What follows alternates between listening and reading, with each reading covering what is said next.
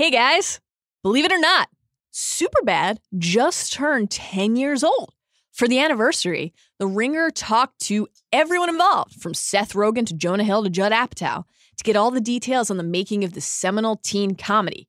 Head to theringer.com now, well, after you listen to Binge Mode, to read about casting McLovin, Michael Cera pounding orange-flavored vodka, and the birth of the acronym DTF. And now, Binge Mode. What do you see? Adult content. Keep looking. I see adult content that people might be offended by. What do you see? I see binge mode. The binge mode. I see that if people are offended by adult content, they shouldn't listen to binge mode, but if they like the show Game of Thrones, they should listen to it. Do you believe me now, Clegane? Do you believe we're here for a reason? In winter, we must protect ourselves. Look after one another. Father. And the snows fall and the white winds blow. The lone wolf dies, but the pack survives.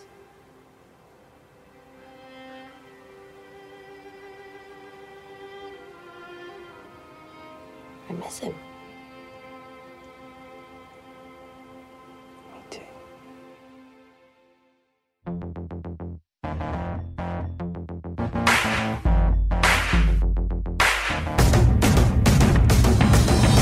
Hello! Woo! And welcome to Binge Mode. Wow. Yeah. I'm Mallory Rubin, deputy editor of TheRinger.com. Joining me today, Yes. now that he's finished committing some light incest on the high seas, It's wonderful on the ocean.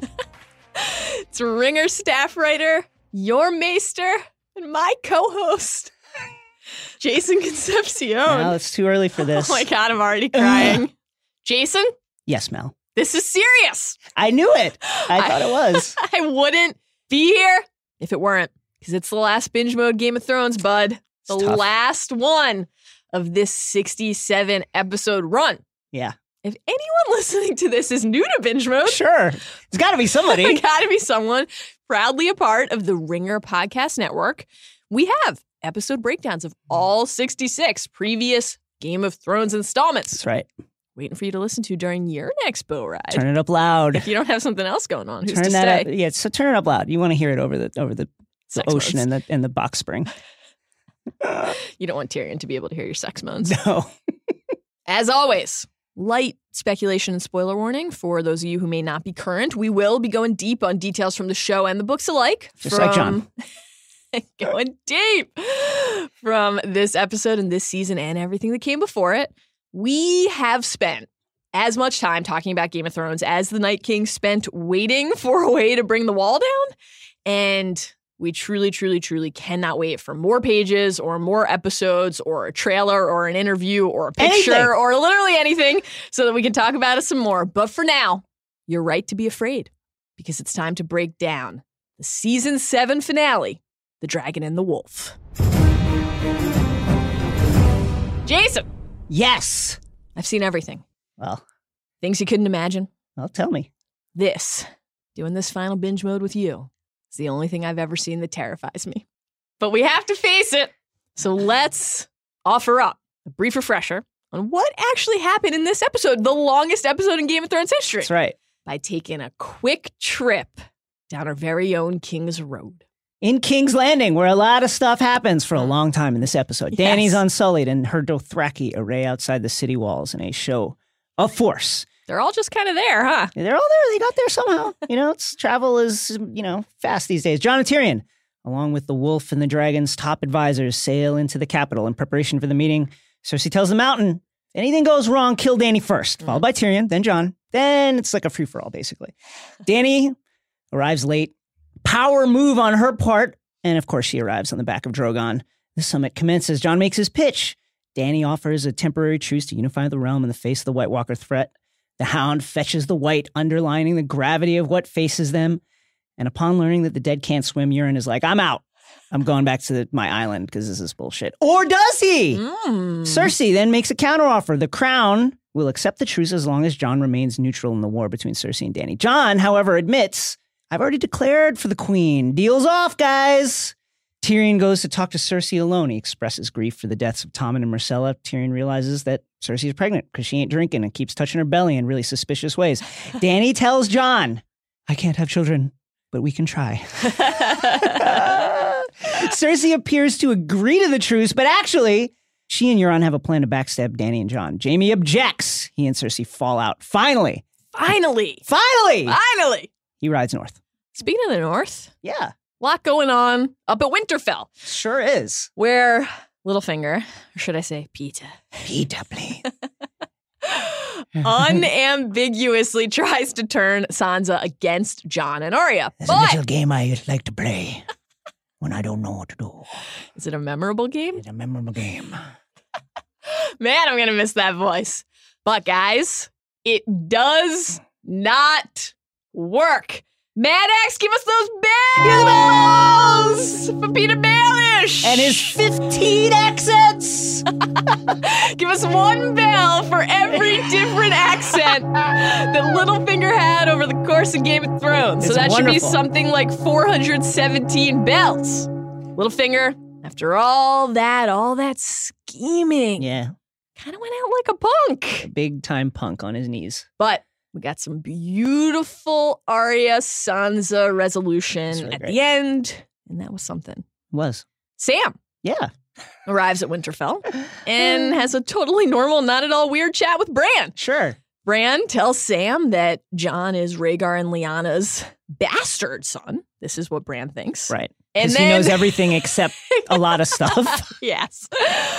And then Sam just straight plagiarizes Gilly's thesis. Very tough. For research. They connect the dots. Bran taps into the Treeternet for some final crucial intel and realizes Jon, or should we say Aegon, Aegon the Sixth? Not yet, but soon. what a reveal, Amazing. is in fact the legitimate heir to the Iron Throne. On Dragonstone, Dany's generals, including Jon, finalize their plans to move north. The Dothraki will ride up the King's Road, and Jon and Dany will sail on that boat to White Harbor. Much to Jorah's chagrin. He was like, but wait, but what if you flew instead? What if you didn't go on the what sex if I boat? went on a boat with this guy?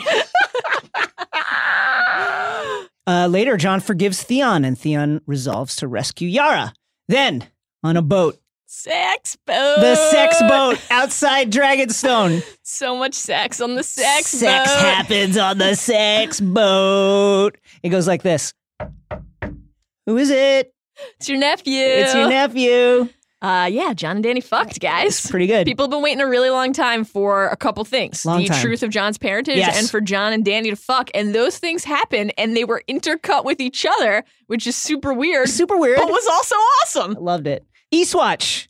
The army of the dead marches on the wall. Viserion with the Night King on his back sprays blue fire against the wall, and the wall tumbles down. Give us those bells for Chekhov's wall. Finally.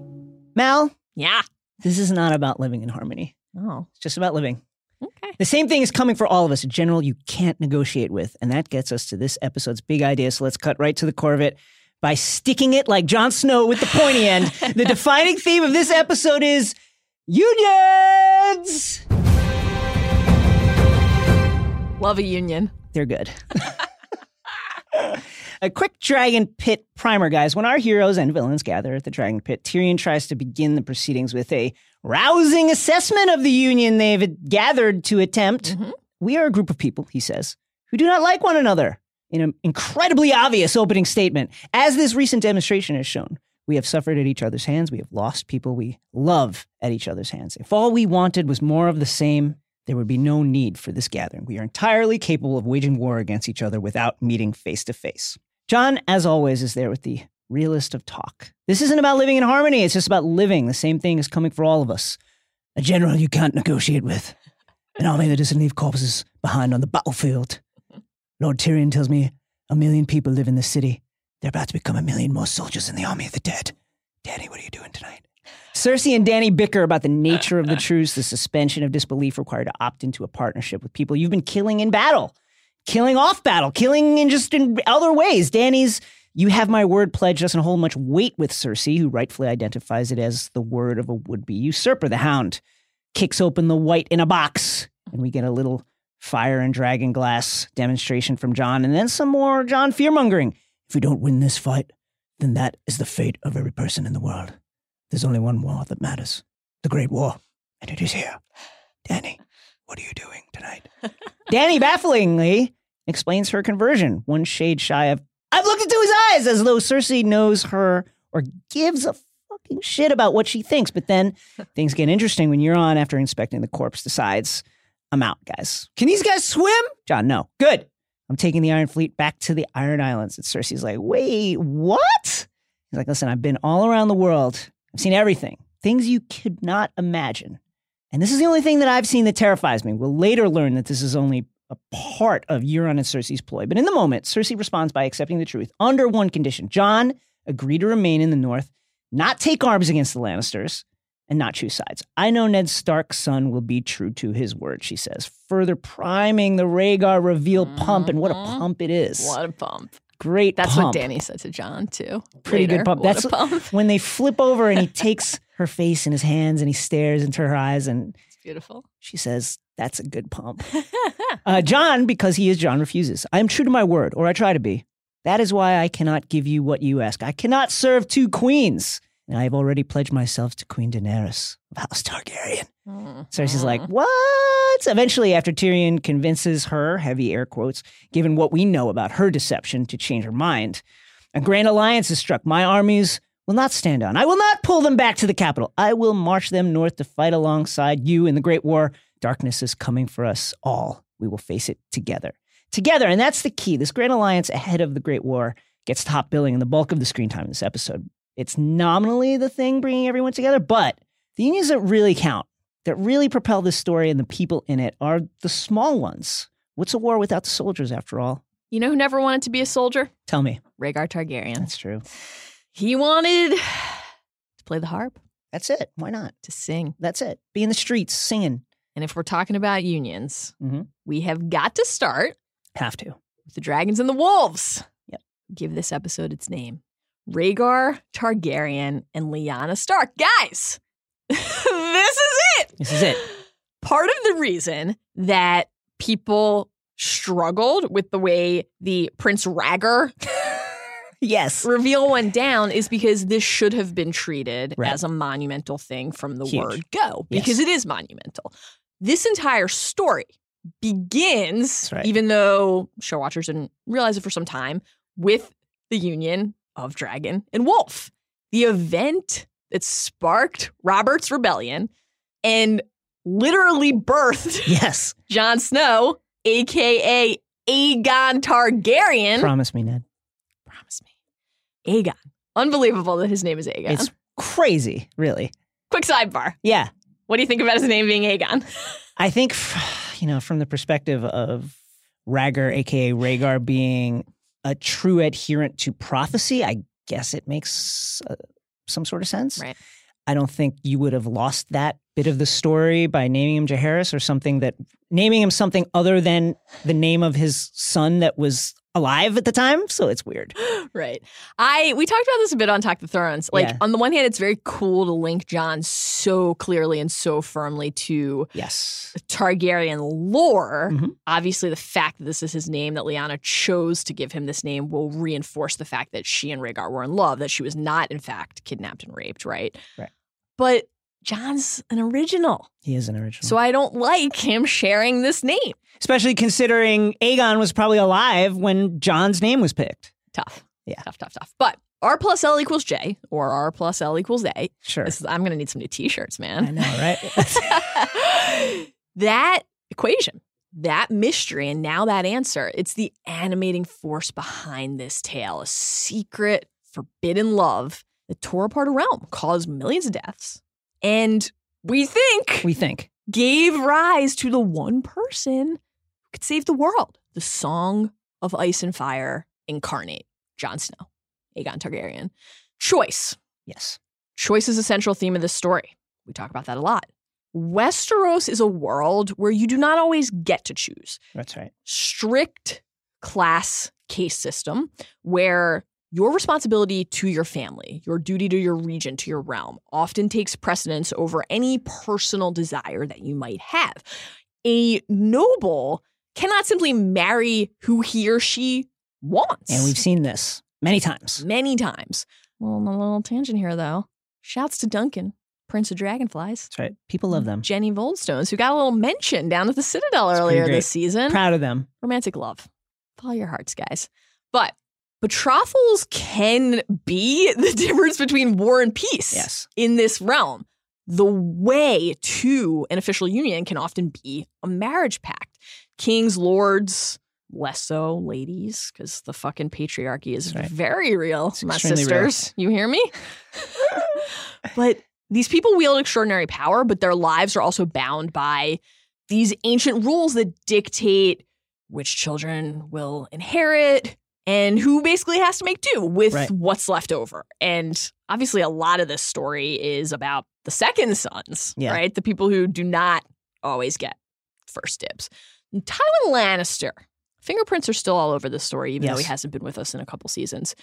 He was forever going on about legacy, about the family name.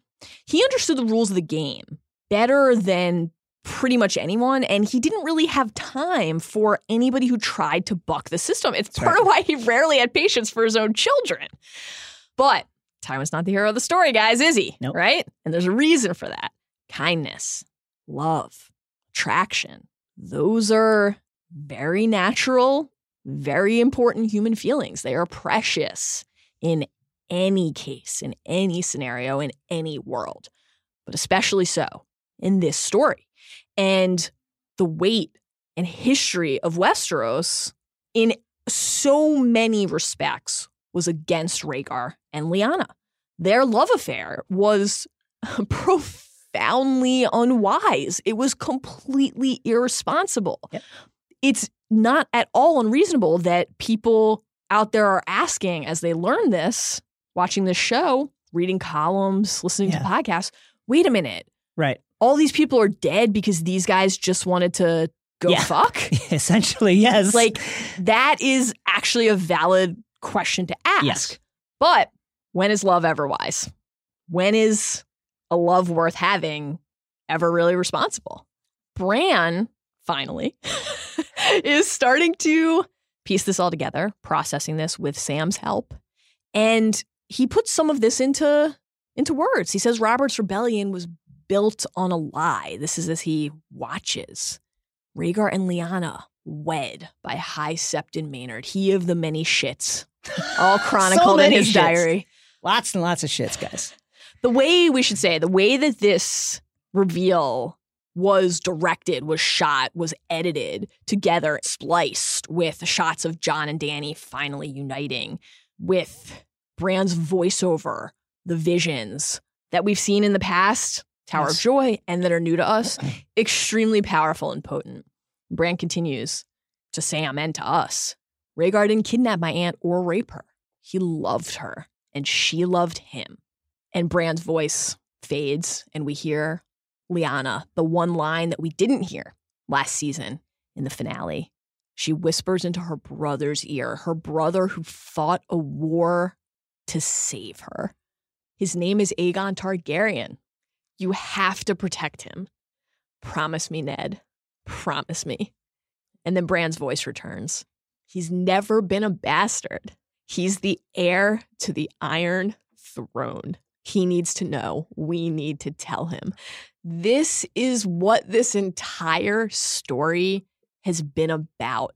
And the idea that two people finding each other and choosing to be together when they shouldn't have, when they knew it was wrong and when they knew what it would cost, would determine the fate of the world. That's why we read stories like this. That's why we watch shows like this. That's why people care about these characters and the choices they make.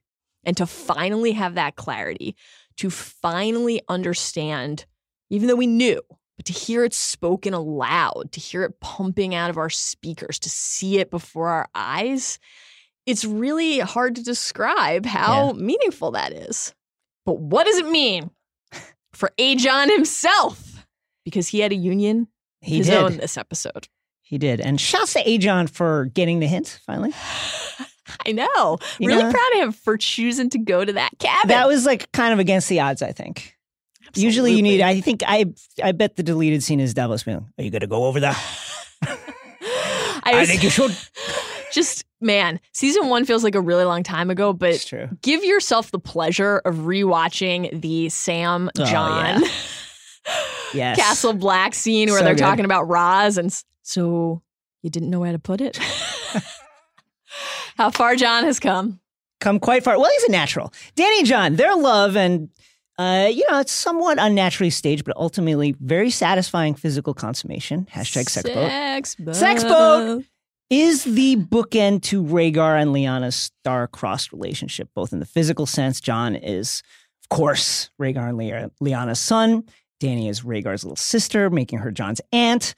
But also in the spiritual sense, these two were meant to be together. And it was Rhaegar and Lyanna's love that made Dany and Jon's love possible. And after over 20 years for book fans, 20 years. Getting old, everyone. 6 seasons and change for show watchers. And about 2.5 episodes after all of us who watched Dany making fuck me eyes at Jon in the Dragonglass Cave scream, guys, just do it already. Finally happened. They fucked. Theirs is a union upon which only the fate of the entire world depends. No big deal. No. Jon might be the rightful heir to the Targaryen dynasty, but Dany holds most of the power. The Dothraki and the Unsullied take their lead from her. That won't change regardless of marital status, regardless of the line of succession. The Dothraki promised to follow her into the grave. That's not going away. Grey Worm is not going to be like, oh, Jon is the boss now. No, that's not happening. Dany freed him from slavery. That's not going to happen. Right. Dany's dragons, at least for now, will only answer her call. The importance of Jon in this union is to cool Dany's more fiery and traditionally Targaryen impulses, much the same role which Tyrion describes later in the episode to Cersei when he foolishly goes to meet her alone. He says she knows herself. She chose an advisor who would check her worst impulses instead of feeding them. And of course, we expect that despite what Miri Mazdur said or didn't say in the show. Right. This union of dragon and wolf, we expect, will produce Drago wolf babies. Aww. There's just too much womb talk. Quickening. For there not to be a quickening, guys. There's a quickening happening.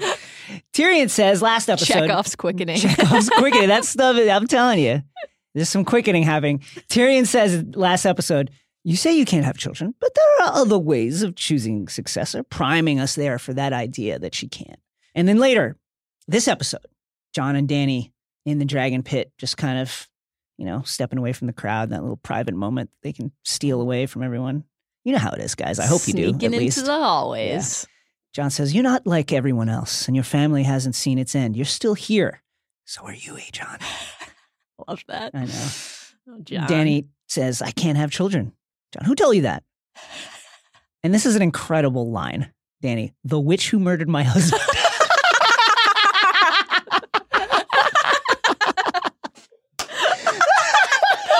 Oh, man. Guys, who says the writing has suffered? Oh, boy. Poetry. Unbelievable. And Jon says, has it occurred to you she may not be a reliable source of information? Is that a quickening wolves music I hear? Is that shit quickening? Oh, my God. And, we didn't make much of it on Sunday on Talk of Thrones, but Jon and Dany both finally being in King's Landing is huge. Yes. Some classic Jon moments here. That's more people than the entire North crammed into that. Why would anyone want to live that way? Jon, you will soon find out. And interestingly, this comment also mirrors Ned's discomfort with the capital, which you'll remember from season 1. Just the way he complained about it, the heat, the danger of the place. Yep. He didn't like it. Jon patterned his life after Ned. There's so much Ned in this episode, even though hasn't been with us for many seasons. When Jon eventually discovers that Lord Stark isn't his father, it will shake him to his core. Yes. And who did Jon cite when he decided not to lie to Cersei by making a pledge that he had no intention of upholding Ned? I'm not going to swear an oath I can't uphold. Talk about my father if you want. Tell me that's the attitude that got him killed. which it is. Yeah. But when enough people make false promises, words stop meaning anything. And then there's no more answers, only better and better lies. And lies won't help us in this fight. How do you think these two are going to respond to eventually learning that they are related? You know, I don't actually worry about them. I worry about the people around them. Mm-hmm. There's no better person in this story to be partnered with in power than Jon. Right. Because he'll be the guy who's like, you know what, you take it. I'm good. Right. I don't need it. I'm happy to let you take it. It's the people around them that will be like, well, you know, Jon, you're the king, man. Like, be the king. Right. So yeah, I don't particularly worry about them. Yeah, I think that the Oedipal complex thing is real, and Jon will probably struggle with that a bit, but I worry more about Dany than him. Oh, 100%. Because Dany, it will bother her. Yeah, the fact that he is the heir is a threat to her, even if, and I agree with you, even if he has no designs on that power, on sitting in that Iron Throne, she will still perceive him as one more roadblock, because it's been a life of roadblocks for her. One of the things, of course, that helps Dany overcome these roadblocks, finally, is the birth of her dragons. And that is a union that continues to fascinate us. And part of what was really interesting in this finale was hearing Dany kind of talk about that a bit in fairly puzzling terms. Yes. But just the initial moment of her arrival, there's some humor with the where's Dany stuff, right? Cersei wants to know why should where do you think she is? Like, what? Right. Guys, come on. Where does everyone think she is? She's going to fly in on her dragon. Come on, guys. If you had one, you'd do that too. Yeah. And when she finally does fly in on Drogon, we see Rhaegal in the background. Watching Drogon and Dany enter the dragon pit is actually genuinely very special. It's it is breathtaking. Particularly amazing to think about it from Drogon's perspective, actually, when he starts scaling, climbing down the walls of that pit. This is the place where his kin were caged. Crazy. Seeing this, being in this new location, it is a reminder of Dany's connection to this Targaryen lore. The bond between dragon and Targaryen built a dynasty. Yep. That is what forged the Seven Kingdoms. But that reality does not make it any less bizarre to hear Dany talk about that history, because the way that she discusses this shows a fairly astonishing lack of self-awareness and like maybe a dangerous lack of self-awareness. Yeah. She says to Jon, "This place was the beginning of the end for my family." She speaks in Valyrian first and then translates for him here. A dragon is not a slave. Guys, shouts to Crazy Kraz. Yeah, man. A little callback to what she said to him there before crisping him, right? She continues. They were terrifying, extraordinary. They filled people with wonder and awe, and we locked them in here. They wasted away. They grew small, and we grew small as well. We weren't extraordinary without them. We were just like everyone else. And I think the intention of that is for you to really be bowled over by the power of that idea. Right. But for us, we literally turn to each other and we're like, what the fuck is she talking about? Because that's literally what she did Marine. She did it. Chained Rhaegal and Viserion, two of her children. She didn't even let them out. They had to break out. Yes. Chained them in the catacombs. This is like a huge part of why Viserion is dead. Yes. He was undersized. Didn't get to stretch and grow. Didn't have the practice, the reps that Drogon had. Never bonded with a rider because she never considered, should I find riders for my other two dragons? That is a heavy weight to bear. We talked about recently the burden that should have on her, but she isn't quite connecting those dots. And to hear her elsewhere in the episode say to Jon, glad you're loyal to me, but my dragon died for this. It's like, Dany, take a little ownership over what happened here. The other thing here, of course, is that where did Viserion end up? Well, the Night King rode him at the end of this episode. The season 7 finale, as many people had long predicted, featured the wall crumbling because the Night King flew Dany's dragon, reanimated as a white, and fire, ice, magical propulsion force. Yeah, we're not blue flames of pure magic. We don't know. Is it hot? Is it cold? Would be great if the show had clarified this. Breaks down the wall. The fact that the enemy has a dragon, the fact that Viserion is with the Night King, part of the army of the dead, this is an unwelcome union, clearly, for the rest of the realm. But it is also a terrifyingly powerful one because Chekhov's wall had stood since the end of the Long Night. Yeah. And to see it crumble under the force of Viserion's blast to shatter not only the physical ice, but the magic that had kept out the dead, and to allow the walkers and their whites to finally march through, extremely cool to watch. This was a thrilling couple minutes of television, but it is obviously not good news for the people who we care about. This changes the game and elevates the stake in a way that really only Jon and a few other people are prepared for. This Dany dragon lesson also applies to Jon and Ghost. My God. Do we literally not see him this season? We did not see Ghost this season. Oh, man, that fucking pisses me off. Yeah, it's crazy. I'm getting heated. God damn it. Why does this matter aside from our feelings? Yeah. As animal lovers, it matters because these unions between Jon and Dany and their fantastic beasts is not actually a sideshow. It is a rare and wonderful and very special and powerful thing. And failing to appreciate that bond not just as a tool, right, as a means to achieving something, but as a source of protection and companionship and bone, mind deep understanding is a tragic misstep. It's tough. Also, considering how much time is being spent foreshadowing Dany's inevitable pregnancy and her role as a mother, and of course how much this episode and really this season and obviously just the entire series has hung on the question of Jon's parentage, it's all tied up. It's all a reminder that the union between parent and child is a sacred thing, but also at times a dangerous thing. Siblings. Oh, boy. Oof. Oh. Let's talk about the Starks.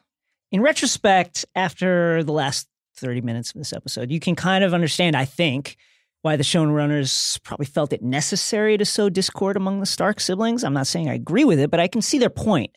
In our episode 4 pod, when Arya returned to Winterfell, we talked about how the reunited Starks had the makings of a really formidable team. Sansa as the leader and the planner, 20,000 armed men take their orders from her. She knows what moves to make, what questions to ask. Arya's the assassin. She can take out threats and root out enemies with precision, and Bran can see around corners. Who could stand against them? The path to the finale has been clunky and often bizarrely depicted, but we did get that union, and it was satisfying. And the scene with Littlefinger in the feasting hall when Sansa and Arya finally turn the tables on that scheming snake Baelish, we finally see a unified Stark family hit their stride. And as telegraphed as the scene was, like when we were watching it, in the moment we were like, oh, now it's going to be, they're going to turn to Peter and be like, oh, yeah.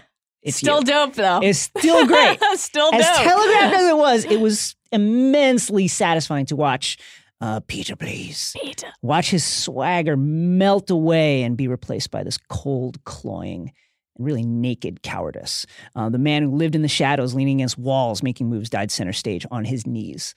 Sansa addressing Arya, we think, in front of the gathered Knights of the Vale and Lords of the North, says, you stand accused of murder. You stand accused of treason.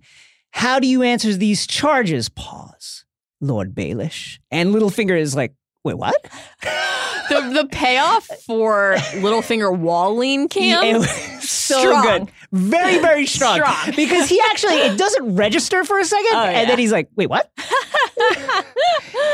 And Arya, dives in with the support. My sister asked you a question. And those words, my sister, spoken by Arya in support of Sansa after their long journey back to each other, carry immense emotional weight and importance. Yes. Littlefinger, of course, tries to parry these charges. All true charges, by the way. That he pushed Lysa Arryn out the moon door. That he poisoned Jon Arryn, kickstarting the entire story, basically. That he manufactured, in large part, the enmity between House Stark and House Lannister. They betrayed Cat Stark and Ned Stark. This last point, Baelish strenuously denies. He says, I deny it! None of you were there to see the truth. There were 300 people in the throne room, but that's beside the point. But what about the Stark who sees everything everywhere? And Bran says, you held a knife to his throat. You said, I did warn you not to trust me. And Littlefinger is stunned. Arya slips the dragon bone-hilted Valyrian dagger from its scabbard. She says, you told our mother that this knife belonged to Tyrion Lannister, but that was another one of your lies. It was yours. And the symbolism here is incredible. Just think about this for a second. This is the weapon that shed the blood of Cat Stark as she tried to protect her son, Bran. Yes. And that weapon is now in the hands of her daughter, Arya, who on the order of Cat's other daughter, Sansa, and with Bran's help, uses it to balance, finally, the scales of justice. There's also the poetry of Littlefinger, the master puppeteer, finally getting tangled in his own strings. Early in the episode, he tried to turn Sansa against Arya by saying, sometimes. Yeah, I was going to say, don't you dare deprive us of this bit of voice work. Sometimes when I try to understand a person's motives, I play a little game. I assume the worst. What's the worst reason they could possibly have for saying what they say and doing what they do? Then I ask myself, how well does that reason explain what they say and what they do? To hear Sansa parrot this line back to him So good. is pure poetry, pure bliss. The symmetry of life. It's really the symmetry of a story that's been going on for a long time that you weren't even sure was going to get here because there's been so many tragedies and things along the way. And she says, the exact same thing to him. He closes his eyes upon hearing this, despondent. He knows look. It's amazing. He knows, checkmate. I see. You learned too much from me, he seems to be thinking in that moment. His attempt to forge a union with her in his arrogance and his longing, his lust for her, and his lust for power alike. That was his undoing. And when Sansa says, when you brought me back to Winterfell, you told me there's no justice in the world, not unless we make it. Thank you for your many lessons, Lord Baelish. I will never forget them. And Arya puts the knife to his throat. And think about what we're seeing, a mirror of the moment when Littlefinger betrayed Ned in the throne room, but now in Ned's home in front of his children. The pupil becomes the master. Sansa throwing his own lines in his face, telling him, I'm a slow learner, it's true, but I learn. Affirmation of Sansa's arc, all the things she's been through. And interestingly, shades of Dany, when she says to Zaro Zoan Daxos, thank you, Zaro Zoan Daxos, for teaching me this lesson. We learn things from the people we unite with, ultimately, whether we want to or not. And, this scene is interesting because of Isaac Hampstead Wright did an interview where he talked about a deleted scene in which Bran basically tells his siblings what's going on. They're like, we need help. Right. What is happening here? What's going on with Littlefinger? And he tells them. Clearly, the people in that room had talked before Arya was brought in because Lord Royce does not flinch when the charge that Littlefinger pushed Lysa Arryn out the moon door is leveled. He is unsurprised. Right. So clearly there was some kind of talk beforehand. Why we got that cut and we got 10 minutes of Theon? I don't know. Anyway, Littlefinger's downfall in the end was caused by his hubris, his arrogance, and his misunderstanding of family. The former stemmed from his many successes in causing chaos. He's good at it. And the latter comes from his upbringing, his loner lifestyle. He never considered that the woman he groomed, briefly, sure, as kind of this pretend protege, but really as a chess piece to be moved around the board, could ever surpass him in influence and power. He didn't understand that family members, even those who haven't been around each other for years, who may not even really know each other, will just naturally pull together when some outside force tries to pull them apart. And especially a family like the Starks, who have individually been through indescribable horrors and are finally once more home. That home is each other as much as it is Winterfell. And that's something a man like Peter Baelish could never comprehend. Right. He says when walking with Sansa to the Eyrie in season 4, know your strengths, use them wisely, and one man can be worth 10,000. One man, just one man. Contrast that with Ned's words spoken by Sansa and Arya together on the Winterfell battlements after Littlefinger's death, mirroring the way Jon and Sansa stood there when they were working on their union in the season 6 finale. Arya says, in winter, we must protect ourselves, look after one another. And Sansa understands what's happening. He says, Father. And then says the rest of the line, when the snows fall and the white winds blow, the lone wolf dies, but the pack survives. And the irony and the tragedy of this scene is Ned, because he couldn't share his secrets, was the lone wolf. What would have happened if he would have told his family what was going on? Who knows? Such a great question. And their union also shows us that Ned's legacy is very real, but altered, as legacies should be. Ned always said that the man who passes the sentence should swing the sword. Arya and Sansa discuss this idea. Sansa says, you did it. Arya says, I was just the executioner. You passed the sentence. And this isn't shameful just because it isn't exactly what Ned would have done. It's a sign of their union. It's a sign of their willingness to share responsibility in ruling the North. One of them passed the sentence, and the other one swung the sword, but they found justice together. It's beautiful. It really is. It really is. It's almost too beautiful in the sense that I think it makes us lament the prior episodes even more than maybe we already had. Like, it wasn't the kind of thing where we thought, oh, okay, they stuck the landing with this particular storyline, so we're okay with the missteps along the way. It was, why couldn't we have gotten more of this? Why didn't they start just somewhere a few notches below this? Right. You know, have a little bit finger be a more robust threat, working the Knights of the Vale. They can't figure out how to break him. But it certainly didn't make sense that Sansa and Arya would be so at each other's throats off jump, off pretexts that don't make sense within the world. It was tough. I wish we'd have gotten this sooner. I agree. I think it's also interesting to hear a lot of people say that they're dissatisfied with Littlefinger's death because it feels like basically the stakes were too small for him at the end. But I don't agree with that. I don't agree with that either. And I think that's where the real kind of poetry of it, as we said, comes from. The fact that when it came time to actually interact on like the human level, he was outclassed. Jaime and Cersei. My goodness, what an episode for these two. The Jaime Cersei scene in this episode was one of the first times in the season that we basically felt like the show might really shock us again. I was scared. Terrified. Because even the things in this season that like thrilled us and were actually good, not everything, but a lot of it was stuff that people who spent a lot of time thinking about the story had anticipated. Yeah. Considering for a moment that maybe we had it wrong. Maybe we had the Valonqar theory wrong the entire time and that Cersei was actually going to be the one to kill Jaime. That is Thrones at its best when it can make you feel that way. Jaime and Cersei's very quickly fraying union began as arguably the most intimate of any of the unions that we're discussing today. They literally began life as one in the same womb. And they've spent most of their time in the world, for the most part, secretly trying to return to that. How many times have we heard them say, you and me? Right. The only ones who matter. That's it. A womb of their own making. They created together 3 children, Joffrey, Myrcella, Tommen, from that desire to share life together. All 3 of those children are now dead.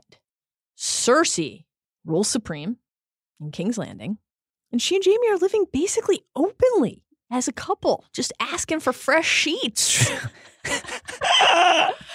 So it is truly fascinating to consider as their relationship dissolves, whether it was in some part that very secrecy, that us against the world, literally by necessity and definition, by nature and norms, mentality that bonded them so closely together in the first place.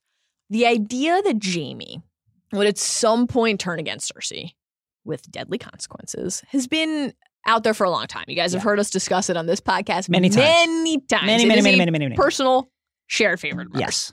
Maggie the Frog's Valonqar prophecy appears in Feast for Crows. Jason, how many years ago was that tome published? 13 years ago. We're getting so old, my friends, all of us. Oh my God, George, get to it. Come on, George. Buddy. The show version of Cersei's prophecy, which opens season 5, does not include the Valonqar line about his hands around your pale white throat. We've always considered that a choice of consequence, a choice of note. Perhaps they thought that it would signal too clearly what was happening, what was going to happen between these two. But in that time, in these years, we have spent quite a while wondering what it would take to finally drive Jaime if he is ultimately to be the one who fulfills this prophecy. And hey, maybe he won't be. Maybe he's not. Maybe he won't be. Plenty of other valid considerations. Many, sure. But if it's him, what will it take to get him to that point? In books, they are estranged. Jaime is very hurt. Yeah. Because Cersei is with other men. Having sex with other guys. Kettle Blacks, what's up? Shouts to the Kettle Blacks. Yes. On the show, we really thought that Cersei's decision to do the thing that Jaime sacrificed his honor to prevent, to blow up part of King's Landing, would be the final straw. And when it wasn't, we had a bit of a crisis of confidence here. It's true. What would it take? What could it be? Well, guys, we finally found out. The deaths of their children and the near destruction of their house also did not prove enough to drive Jaime away. We thought for sure that some reveal of infidelity on Cersei's part would do it, much like in the books. And that is part of why we have been wondering about this baby. Could it be Euron's? Because, guys, there's no way that they're meeting to discuss secret plans and not fucking. They're fucking. They're fucking. Euron seems like a DTF type of guy. I'd say so.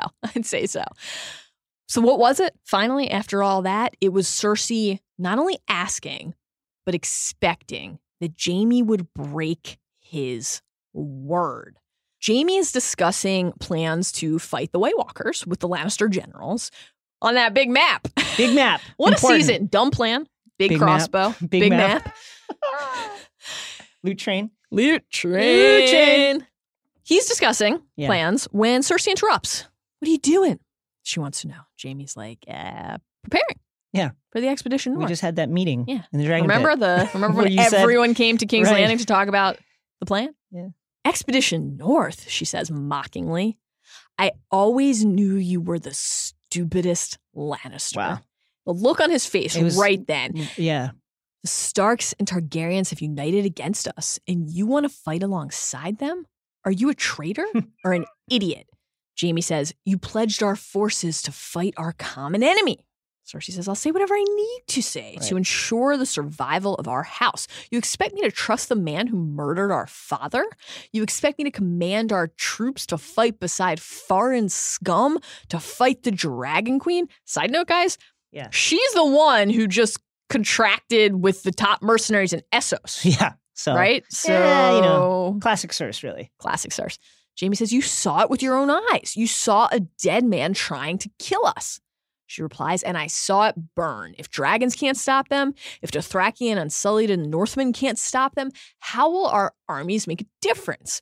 And Jaime goes on to point out and argue the existential nature of the conflict. It's the living versus the dead. It's not about this faction of living versus that faction of living.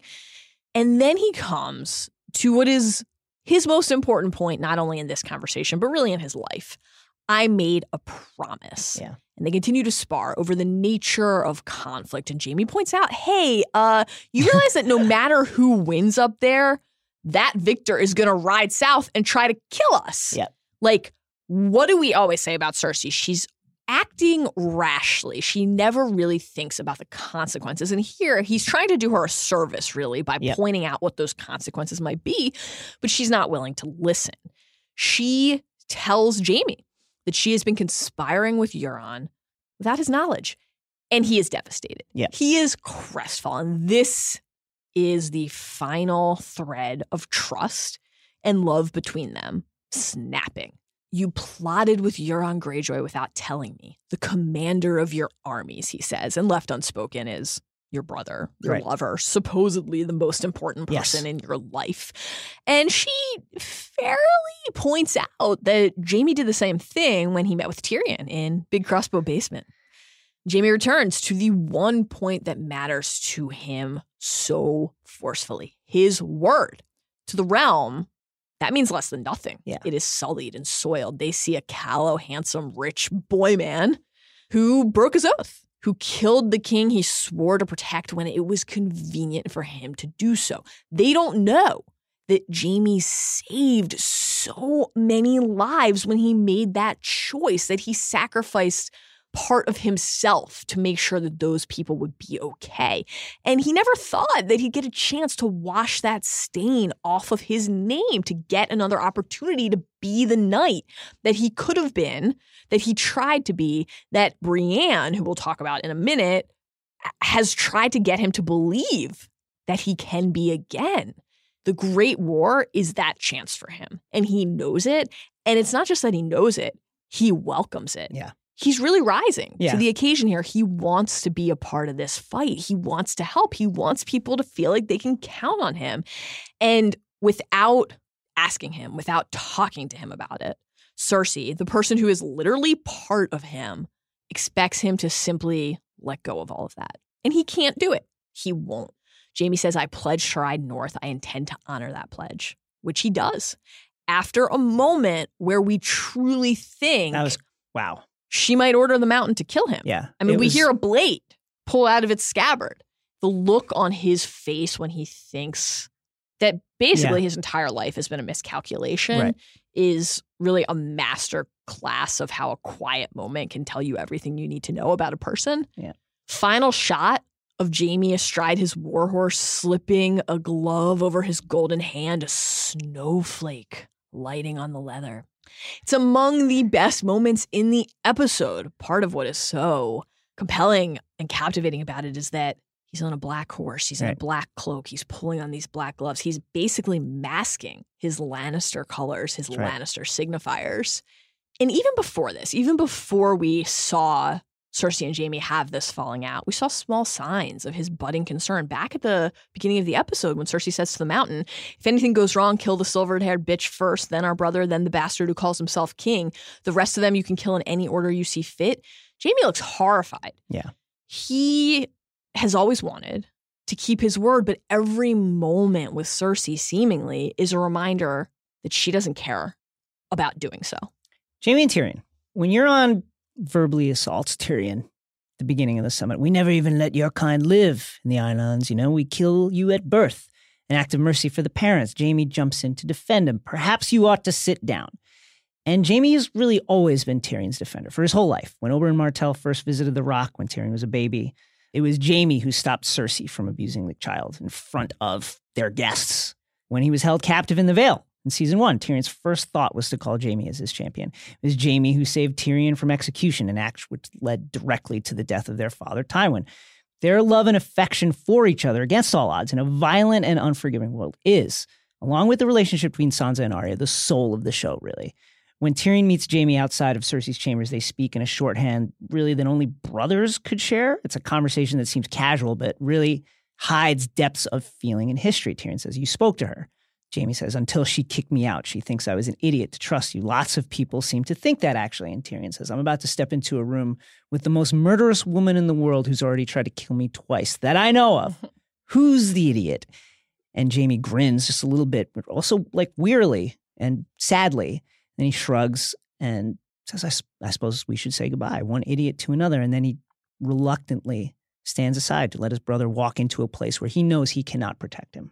And then it's Cersei and Tyrion. What a scene. Wow. Andy Greenwald's favorite. A lot of wine. Well, on one end, Cersei's relished torturing, hurting Tyrion since Tyrion was a baby, his entire life. Since before he could possibly even muster a defense of himself. And this is a theme of this story. People who are injured by their protectors. Remember in season 4, episode 7. When we met your sister, she promised she would show you to us.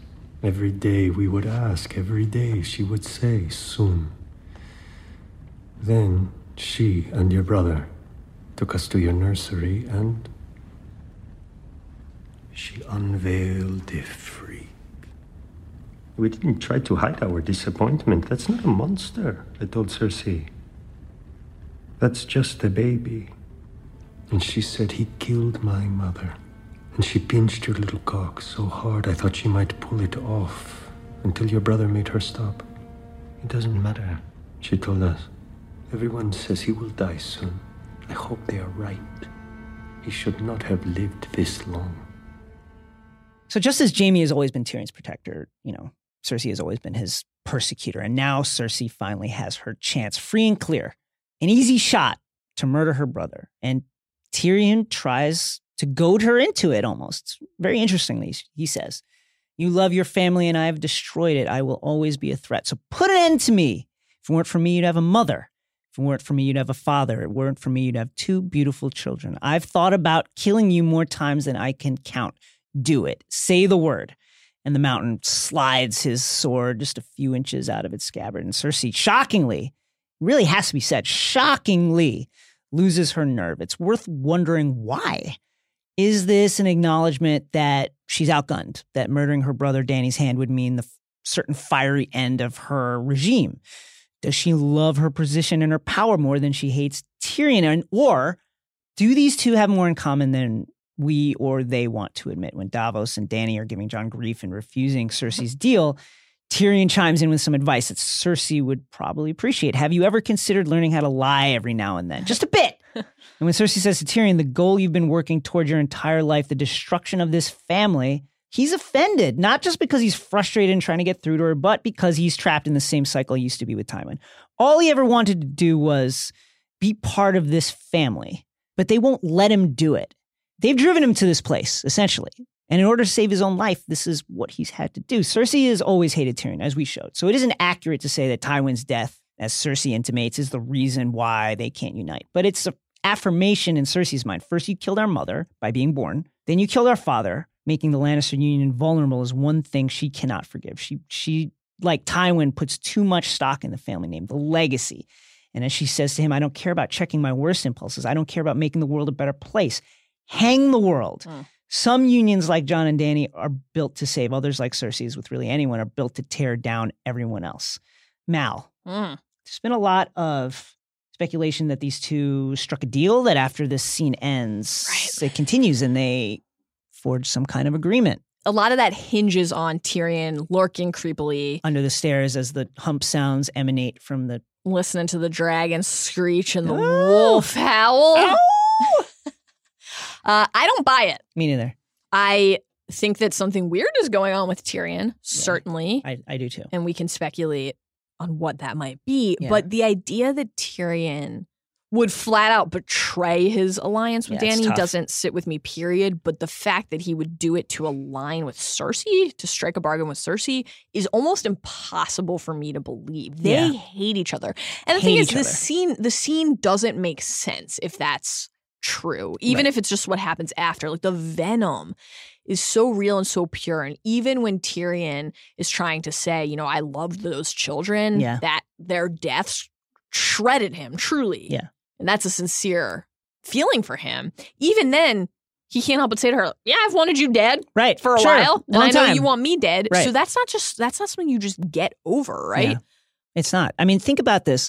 She's wanted him dead since the moment he set his tiny little baby feet into this world. Right. She's wanted to kill him. So I don't know how you get over that. Right. That's the basis of their relationship, is this murderous intent between the two of them. The fact that she doesn't do it, that she lets him live, obviously is something that people are holding on to there. But Cersei is desperate. Yeah, she knows that her numbers are few. Yeah. Despite all these armies she was talking about. I would pull them back. Another set of siblings with a complicated history. The Hound and the Mountain. As soon as Cersei and her retinue entered the dragon pit, the Hound makes his way right over to the mountain. Yep. And he starts to peacock. He says, remember me? Yeah, you do. You're even fucking uglier than I am now. What did they do to you? Doesn't matter. That's not how it ends for you, brother. You know who's coming for you. You've always known. Now, naturally, the mountain cannot reply. Yeah. And their one-on-one interactions end there. The sword-pulling shot of the Hound from the preseason trailers that we all thought foretold Clegane Bowl. Oh, we thought it. Man, turned out to just be a zombie safety measure, which is tough. We did not get Clegane Bowl, which is, I think, probably the biggest season 7 prediction whiff sort of across the realm, maybe other than Cersei dying this year and that Jon himself would learn the truth of his parentage this season. People were really sure. We were really sure that we were going to get Clegane Bowl. I mean, guys, I wore a Clegane Bowl shirt to the final Talk of Thrones. I really thought we were getting Clegane Bowl. We all did, Mal. But that exchange, while brief, did unambiguously promise Clegane Bowl next season. When the Hound says, that's not how it ends for you, brother, you know who's coming for you, you've always known. Some people have asked if that indicates that there's like a vision or a prophecy that pertains to the Mountain's death. But our read on this is much more straightforward. Yes. From the moment that a young Gregor pushed young Sandor's face into the fire, their showdown has been a lock. Absolutely. The fact that they would be each other's justice in the end, that the Hound would get his chance for vengeance, has been a guarantee. The closest thing to a guarantee in this story. The Mountain forever marred the Hound, not just with facial scars, not just with a fear of flames, but with something much worse, with the crippling loneliness and sense of total abandonment that can only come when one of the people who is supposed to protect you, who's supposed to be united with you against those who would do you harm, is the one who actually harms you. Remember what the Hound said to Arya back in season 4 when he took the silver from the farmer and young Sally. He's weak. He can't protect himself. Remember what he told Arya Elsewhere in that season, after hearing her recite her list of names for the first time, hate's as good a thing as any to keep a person going, better than most. Remember what he said to Brienne when she found him and Arya in the season 4 finale. There's no safety, you dumb bitch. You don't know that by now. You're the wrong one to watch over her. Remember what he said to Brother Ray in season 6 when Sweargen cocksucker asked him what keeps him going. Hate. Remember what he said to Sansa back in season 2 after he fled the Battle of the Blackwater, after he abandoned his post with his king and his kingdom in peril. The world is built by killers, so you better get used to looking at them. None of those statements are the words of a gruff killer who truly craves violence, who wants to partake in savagery. They're the words of a person who has only really ever wanted two things, even though he didn't realize for quite some time that he wanted one of them.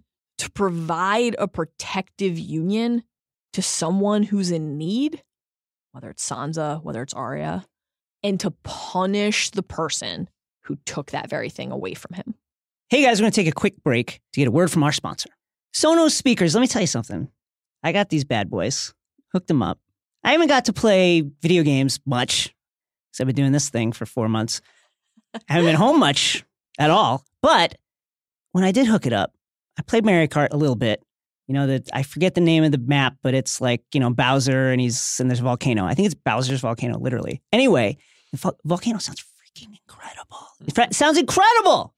Everything sounds better on Playbase. Movies, sports, TV shows, gaming. Playbase adds dynamic pulse pounding sound to whatever's playing on your TV. Your pulse will pound. And streams your favorite music when it's off. Truth is, most TVs end up on stands and furniture exactly what Playbase was created for. I mean, when are you going to put the TV on? Gravity is important, guys. Its low-profile design practically disappears beneath your TV, yet fills your entire viewing room with epic home theater audio. Start with a Playbase, add a sub, add a pair of Play Ones for a full surround sound system. That's what I have. It sounds pretty freaking good. When I want to fall asleep, I put on the sleep sounds on Spotify, and it's soothing. You can even send TV or music sound around your entire home. Just add Sonos smart speakers in other rooms. They'll wirelessly sync to your home theater.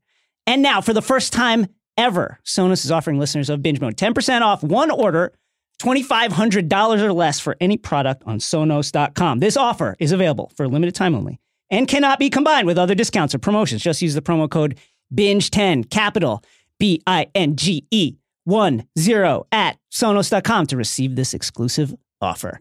Okay, now back to Binge Mode. Tyrion and Pod. Love these guys. See, I do love them. You know, these two didn't get much time together, but it was heartwarming, nonetheless, to see them reunited, even for just a moment. And as Tyrion put it, it was a pleasant surprise in an unpleasant situation. Tyrion and Pod shared some brief, touching words. Never thought I'd see you again, my lord. Supporting the enemy, no less. Hard to blame you. Cersei will anyway. I'm glad you're alive. And they were interrupted by Bronze. Come on, you can suck his magic cock later. And what a cock it is. What an incredible thing that thing is. Who knows what it does, what it can do. Sling that stick. Sling that stick. Move that wood, Pod. That interjection was amusing, but this moment wasn't just merely a bit of comic relief. It's important to remember that these two were, in essence, forced into a union by Tywin, inflicted upon each other as a kind of punishment. But true friendship and loyalty blossomed. Pod killed the Kingsguard for Tyrion. Refused to testify against Tyrion at Joffrey's murder trial. And imagine that. Podrick Payne. Incredible amount of courage. Podrick fucking Payne. It's like, no, I won't do it. Unbelievable. Unbelievable loyalty from Podrick Payne. When Tyrion said, there has never lived a more loyal squire, as he implored Pod to flee King's Landing rather than risk death for refusing to turn cloak and side with Cersei, spoke not to just their particular bond, but to the more universal power of the unlikely love that can come into your life and the friendships that can take you so fully by surprise. Bronn loves to take people by surprise. It does. And maybe it's a good thing that he never got that better castle let's not tell him that. But that better continue. bride, because it means he's still hanging out with the Lannister bros. This episode opens with Grey Worm and the Unsullied lining up in front of the Red Keep. How they got there, how they got from Casterly Rock where they were trapped, we will never know. I guess we're supposed to just think Euron picked up and left, and so then they could too. Sure. I don't know. But Bronn and Jaime, they are watching, prepping from the battlements. And as is so often the case, Bronn's exchange with one of our golden-haired heroes brings unexpected insight into our lives. It really does. Bronn says, I still enjoy it when they call me Mallory. This from the guy who was like, don't expect me to malord you every time you take a shit. To Tyrion. Back in season 1. Jaime says, the thrill will fade. Bronn says, if we live that long. Then he's looking out at the Unsullied, just reflecting, thinking about stuff. Yeah. He says, as we do. Men without cocks. Unbelievable. You wouldn't find me fighting in an army if I had no cock. What's left to fight for? Jaime says, gold. Bronn says, I spent my life around soldiers. What do you think they spend that gold on? Something for the cock. Jaime is actually a very sweet response. Family? And recall now that Jaime Lannister is the most monogamous person in this story. Oh my God. The craziest thing in this entire story. Yeah. Seriously. It is. It befuddles. Bronn says, now without a cock, you don't. And then Jaime comes in with not only the line of the episode and possibly the season, but maybe of our lives. Maybe it really is all cocks in the end. I mean, it was in the end of this episode. Great stuff. I wonder if he's seen your tweet of the screenshot of our text message exchange where we had about 75 phallic emoji in a row. It was pretty while great. Talking about Jon's boner. I will miss those exchanges, Val. We'll keep them going. Yeah. We'll keep them going. And yet, Bronn says, your brother has chosen to side with the cockless. And Jaime says, well, he's always been a champion of the downtrodden. And speaking of that brother, Tyrion and Bronn have a little moment here as well. And Tyrion says to Bronn, perhaps you've been reconsidering your allegiances. Remember my offer? Whatever they're paying you, I'll pay double. Good he deal. is indeed on the record here. And Bronn kind of fronts that this was all part of his plan all along. He's in a great spot, guys. I put yourself at risk, he says. Important difference. It's your head Queen Cersei's offered a bag of gold for, not mine. Now, thanks to me, she's got 2 traitors' heads coming right to her door. This is a good spot to remind all of you that Varys, the other traitor he's referencing here, issues his one line Shout of to dialogue Varys! in this episode. Varys having one line of dialogue in a season finale. It's just... It's astonishing. I'll never get over it. It's astonishing. Bronn continues. She can lop them both off as soon as she gets tired of the clever words that pour out of their pie holes. All thanks to Sir Bronn of the fucking Blackwater. If that's not looking out for myself, I don't know what is. To which Tyrion replies perfectly, it's good to see you again. These two can pick up right where they left off. Remember how Tyrion responded to Bronn refusing to be his champion in the trial by combat against the Mountain in season 4. Why are you sorry? Yeah. Tyrion said. Because you're an evil bastard with no conscience and no heart? That's what I liked about you in the first place. The Tyrion-Bronn, it's so good. The Tyrion-Bronn bond has always been a useful reminder that unions can take many forms, and so can admiration. The Hound and Brienne.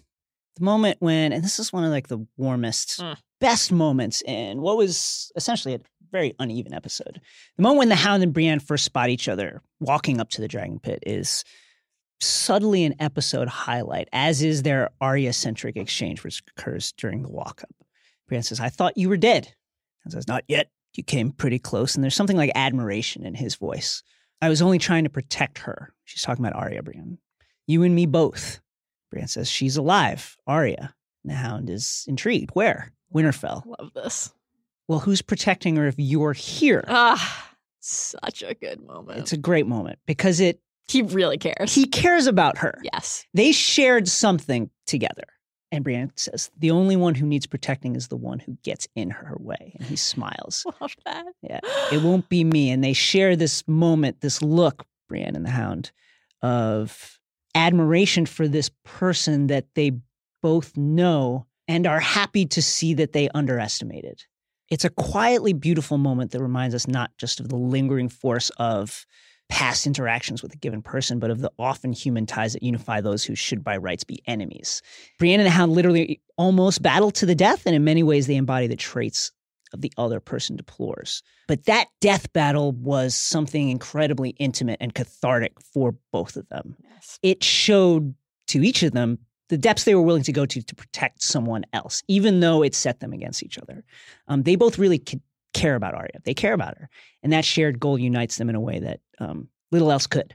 Speaking of Brienne and Jaime, one of the most surprising and beautiful unions in this entire story. Yes. And it was special, truly special to see them back together again, as fleeting as it was. It is possible in life to share a moment with another person that is so real, it is a world unto itself. And anybody who wasn't there cannot understand it, to the point where explaining it to them is pointless. And Brienne is the first person Jaime opened up to in what is certainly, no question, among the greatest scenes in the show's history. Back in season 3, Jaime, weakened from his maiming by the Boltons, slips into Brienne's bath.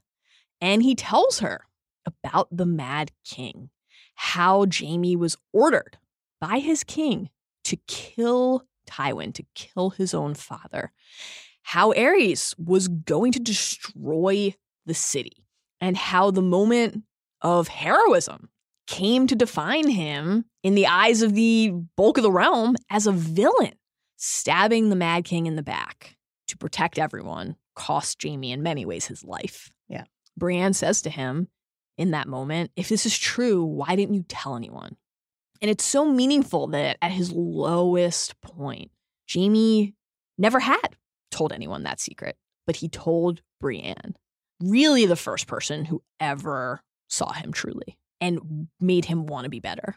And so it's right that when Cersei spurns the truce after Jon refuses to honor the one condition that Cersei sets, it is Brienne who tries to speak to the Jaime Lannister that really only she knows. She says, Sir Jaime. Now, using Sir, honoring the fact that he is a knight in her eyes. That is huge. He says, it's been good to see you. I imagine the next time we'll be across a battlefield. And there is a sincere sadness in his voice. He doesn't want to be on opposite sides from Brienne. She says, what just happened? We both saw that thing, referring to the White. And Jaime says, yes. And I'm not looking forward to seeing more of them. Right. But I'm loyal to the Queen. And you're loyal to Sansa and her dolt brother. Yeah. Great little injection of comedy right there. And Brienne shocks us and Jaime alike by grabbing him, turning him and saying, oh, fuck loyalty. Jaime's like, shocked. He's shocked. Fuck loyalty? Yeah. He says to her. To hear this from Brienne. Of all people. Of all people. Who's someone he admires probably more than any other person in the realm. The knight he always wanted to be. Yeah. She says this goes beyond houses and honor and oaths.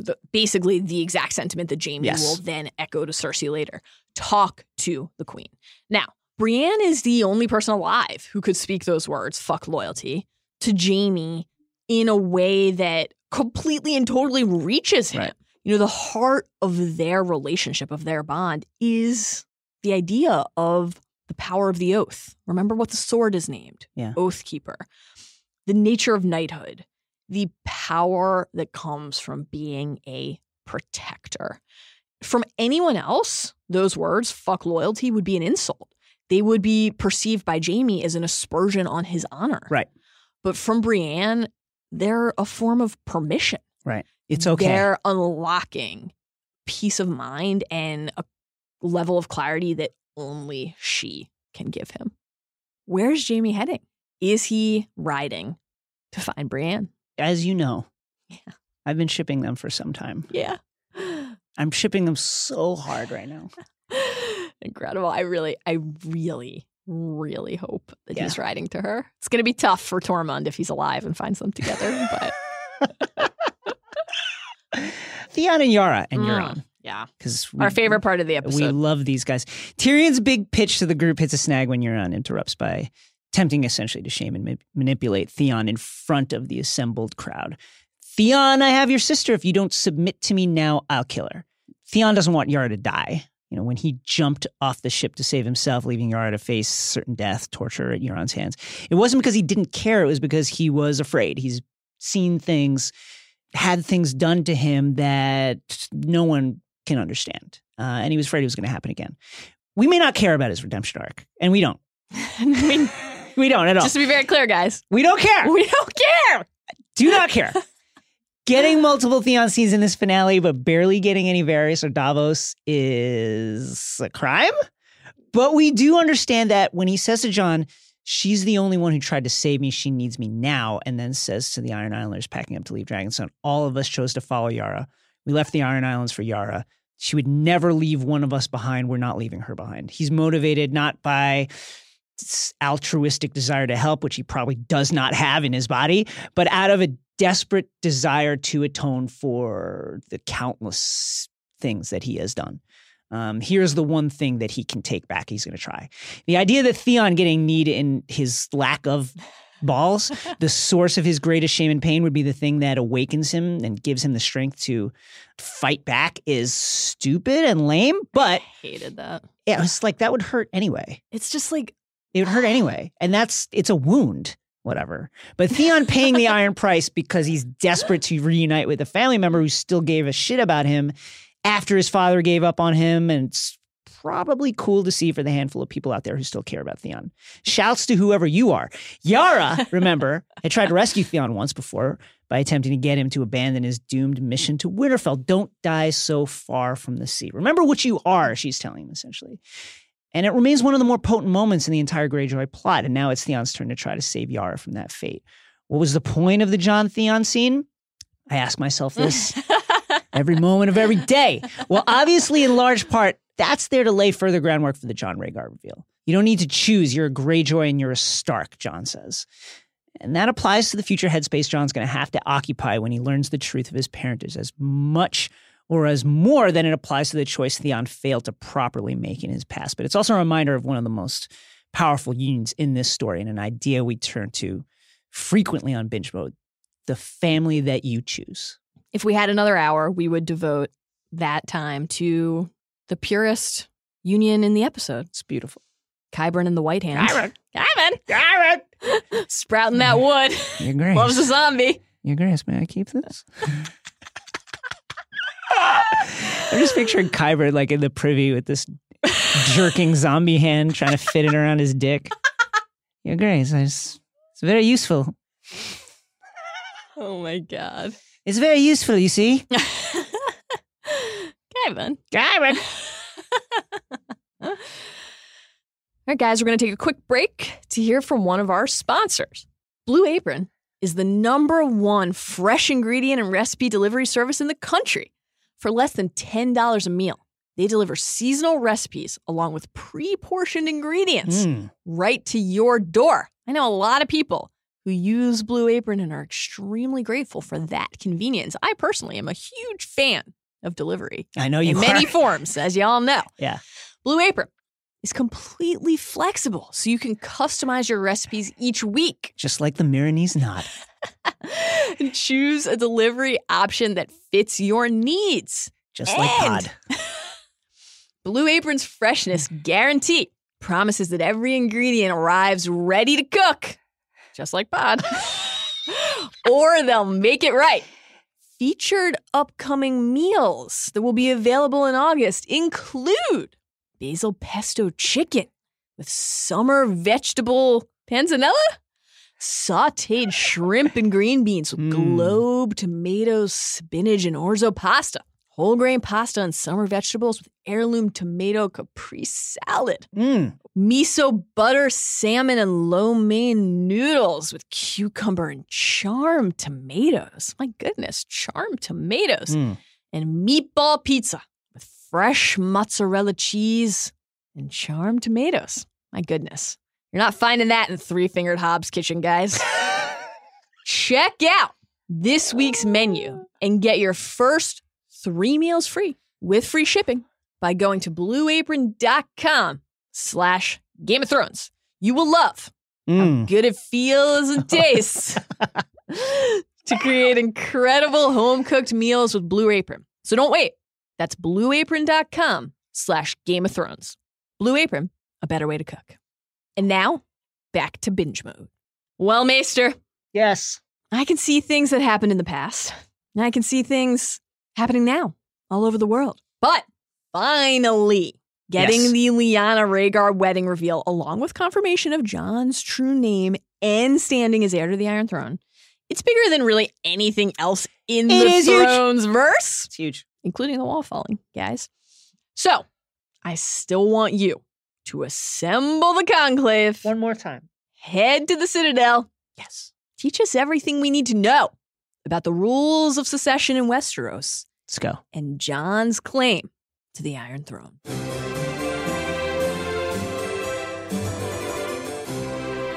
Westeros, generally speaking, follows a male preference primogeniture rule of inheritance. A king passes his lands and titles to his firstborn son, who passes them down to his firstborn son, and so on and so forth. So, if a king, let's say the Mad King, names his son, Rhaegar Targaryen, as his heir, it is now, the line of succession is now Rhaegar. So his firstborn son becomes the heir. So, should Rhaegar die, his son Aegon, not Jon, the first Aegon, would become the crown prince.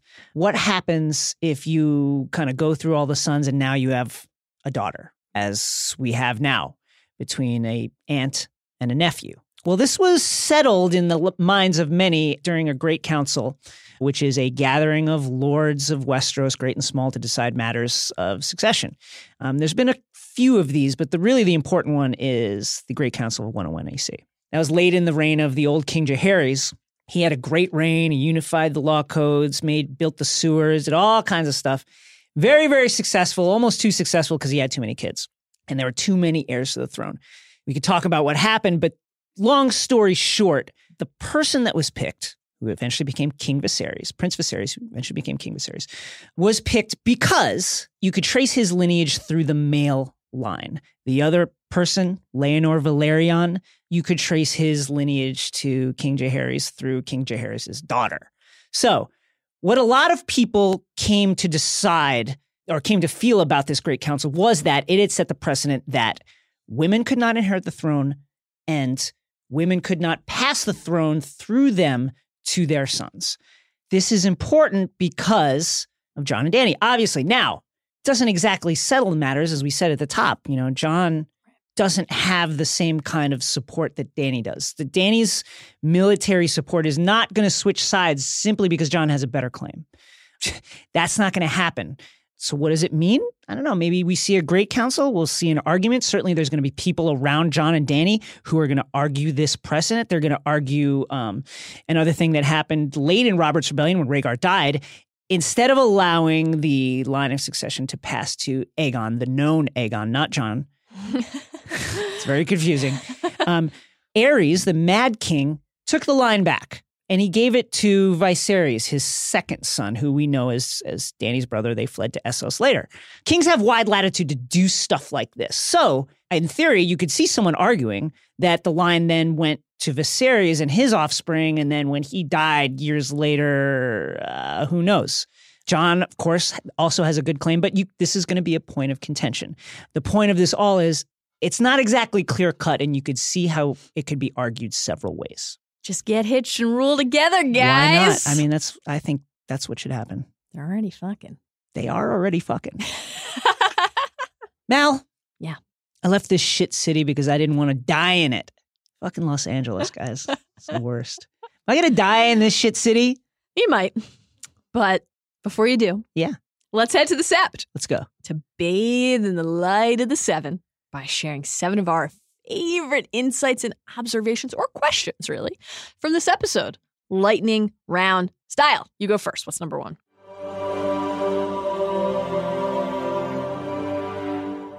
Number 1, what's up with this tiny-ass dragon pit, guys? Great question. Where's Missy. that wide entrance? Missy is like, why did they build it? And Jorah, always the font of wisdom. Dragons don't understand the difference between what is theirs and what isn't. Land, livestock, children. Letting them roam free around the city was a problem. Tyrion says, I imagine it was a joke in the end, an entire arena for a few sickly creatures smaller than dogs. But in the beginning, When it was home to Balerion the Dread, it must have been the most dangerous place in the world. It's not big enough to hold Balerion the Dread, guys. When Drogon flies onto it, you're like, at first there were like 5 or 6 in there. At the end of the Dance of Dragons, when the common people stormed the dragon pit to kill the dragons, I don't see how there would be 5 Drogon-sized dragons there. Just could not be. I don't see how there could be 2 Drogon-sized dragons in there. Certainly with room to do stuff. How did you feel about Jon just picking up a jawbone? No, come on. First of all, it's been established that, as we discussed while watching the episode for the taping of Talk of the Thrones, all the dragon skulls get taken into the Red Keep, like as a museum type of thing. 2, there's just a fucking dragon bone just on the ground and nobody like picked it up in all these years? Come on. No spare bones anywhere that Qyburn hasn't collected. No! Qyburn! You're right. Number 2, speaking of dragons. Yeah. Since we did not see Drogon or Rhaegal flying into King's Landing, we just see from the perspective of the people in the dragon pit that they are there. Yeah. We did not get a shot that would match a shot that we have seen in Bran's visions. That's a great point. Of a winged shadow over the King's Landing red roof. Yes. So, given our prior discussion about how basically the state of construction and development in King's Landing at the time of Aegon's conquest, plus the other adjacencies to those shots in Bran's visions, basically make us fairly confident that at the time that we saw those visions, both in season 4 and season 6, that was a shot of the future. Right. It would seem to still be a shot of the future. Right. So, is it Drogon? Is it Rhaegal? Or could it be Viserion and the Night King? It is time to start seriously considering that possibility. Now, I should say, there are shots in these Bran visions of like a dark dragon in the sky. And that dragon, if you look back, has intact wings. And we know now after seeing Viserion at the wall that he has holes in his wings, which makes me like extremely sad. Yeah.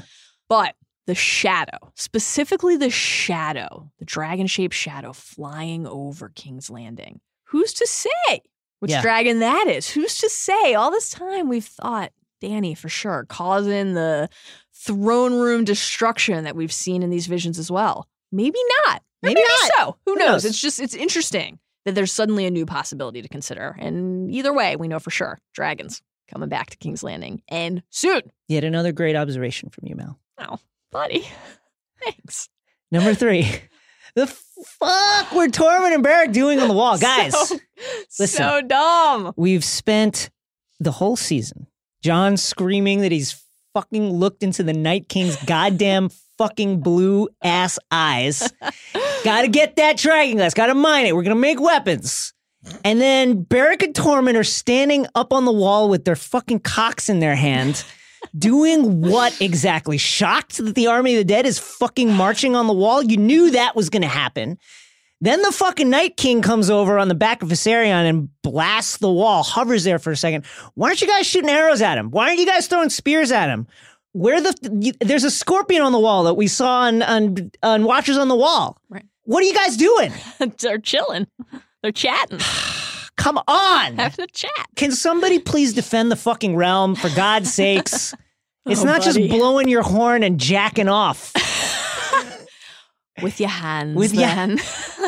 With your hands. Really miss Ygritte. Really miss her. She was great. Number 4. Few theories that are worth very quickly discussing after this episode. First. Sure. Gotta address what the internet is all abuzz about. Sure. So many things. This overhead shot of the army of the dead making its way through the wall that some people on the interwebs think looks like the Stark sigil, like the wolf. And what might this mean about who the Night King is? Right. Here's my thing. Sure. As you know, I need corrective lenses. I just haven't gone to the eye doctor in like 5 years. Which is where I'm taking you for your birthday. I'm sure that I cannot see properly what I'm supposed to see here. It terrifies me night and day when I think about you driving. You're in my car a lot, so you should be very afraid. The fact that I waved at you in the commissary and you just looked through me was terrifying. Listen, I see the Night King, but that's it. I'm looking into your eyes, Val. I see nothing. I thought this looked seriously like, again, at the time of the episode, I thought nothing of this. But while looking at these pictures, these screenshots, I'm like, that looks like more like the Tully Trout than the Stark Direwolf to me. I do not see it. Edward Tullybeck! Where the fuck is Where is that guy? Oh my God. Next theory. Yeah. Dario. We know that Euron is heading to Essos. We know that the Golden Company, or should I say the Golden Compass, is going to Philip be. Pullman, where are you? Chris Ryan. Shouts to Chris Ryan. Yeah. He's going to be joining this tale. Could Dario get back in the mix somehow? Some people think that maybe he will be the source of one of Dany's betrayals, that he's so heartsick over being left behind that he will actually take up arms against her. I don't buy that. I don't buy that at all. Some people think, could he be a mole? Could he infiltrate the mercenary group and attempt to feed her information? The question then becomes, how would he know to do that? Right. Would he ever abandon his post in Marine when she explicitly was like, hold this down? Right. Bro. Listen, Dario loved riding the dragon. If you ever want to ride the dragon again, you kind of got to do what the dragon says. Dragon gives you a job. I don't think anyone else is going to be riding that dragon but Jon. Jon is... We've been waiting for Jon to ride Rhaegal, and we might have to wait a little while longer, but he rode that dragon, folks. He did. He rode it, guys. Oh, he rode it. It rode him at first. She rode him. That was more of a... Sure. That was more of a rest. That was a repose.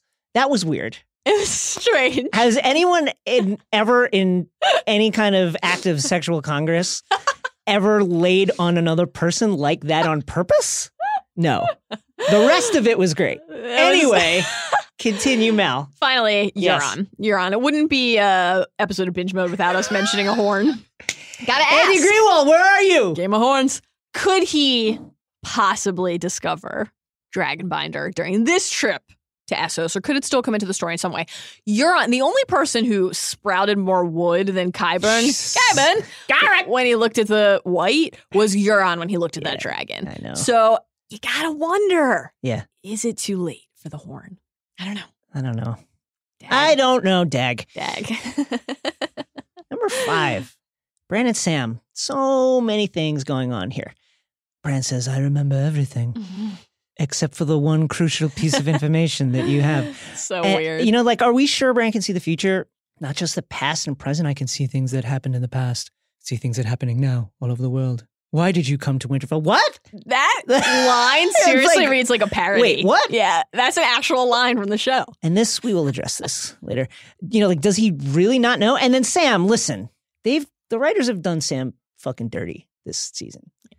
Parroting his father's words was concerning and weird. Quitting the Citadel was hand-waving Gilly, mansplaining to her face and just being like, what? Shut up. You don't understand. My boss is on my ass. So many emails. So many emails about this. What? I don't want to hear about shits. And then to be with Bran and be like, oh, wait a second. You know what? Not my wife, my common law wife, my girlfriend. I was researching a text and I came across this bit of information about Septon Maynard. No, you didn't.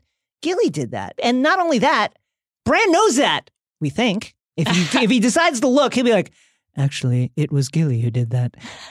Come on, Sam. Tough. Bran struggling to grasp all the fragments still. Yes.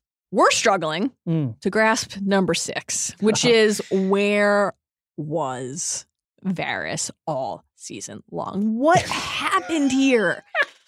I think seriously, like, it's hard to totally put yourself back in the headspace from before the season aired, but I think we would have said with supreme confidence that Varys was going to have a really meaningful role this season. Yeah. And he did basically Here's what he nothing. did. He walks at a quick step into the throne room when Jon first arrives to tell Dany that her fleets have been destroyed. Right. He talks with Tyrion after the loot train attack to be like, hey, Get her. you Get her in gotta check. you gotta chill her the fuck out, dude. And he lets Mel dunk on him on the cliffs when she's like, you're going to die here. dunks on him so fucking hard, which, by the way, is not a great prediction. Like, as we mentioned in the past, you're in a place, you're not leaving that place, you probably die there. Like, let's just, okay? And then he has the one line in this episode. Truly tragic. Please bring back Varys in a meaningful way in season 8. And hey, while we're at it, bring back Mel too. Missed her. I mean, just like recall Varys's The Power speech. Oh my God. And an iconic moment in the show's history. An iconic moment in the show's history that eloquently explained what the show was about. And now he's just gone. One of the real problems with the season, looking back on it, we spent a lot of time talking about how certain characters seem to be betraying their own nature in a way that was troubling, but certain characters were essentially absent. Not having, obviously Littlefinger was in the story more than Varys, but not having Littlefinger and Varys occupying their traditional roles as the spiders, as the people sort of whispering or having others whisper to them, you felt that absence keenly every week this season. Absolutely. Number 7. What's up with Tyrion just creeping under the stairs, listening to the hump sounds, the squeaking mattress, the sound of the wooden legs of the bed scratching across the floor, the headboard banging against the wall? Why is he doing this? Why? To what end? Mal. It's a great question. Yeah. He... It's like, that's what's happening in the background. He's just like... It's concerning. We both think that he is in love with Dany. I don't think either of us thinks that it would be true to form for Tyrion to let his feelings for her... Not in that way. ...bring down the central, most crucial relationship for the survival, not only of their political ambitions, but of like mankind. It's just like, and the other explanation is, which is I think also fair and certainly plausible, is that he's just concerned about losing some kind of control over Dany's as an advisor and wondering, is the injection of love, very literal injection of love. I just like throwing alley-oop passes to Mallory. I'm going to miss that. Is that going to somehow throw off the things that he's trying to do? Like, is that what he's concerned about? Maybe that's the case. Why show it like that? Is that like, why isn't he just in his office kind of like, man, I wonder what I'm going to do about this? Like staring pensively out over the water. Why is he like listening to them bang? Right. Well, but the other thing is he has not had effective control over Dany to this point.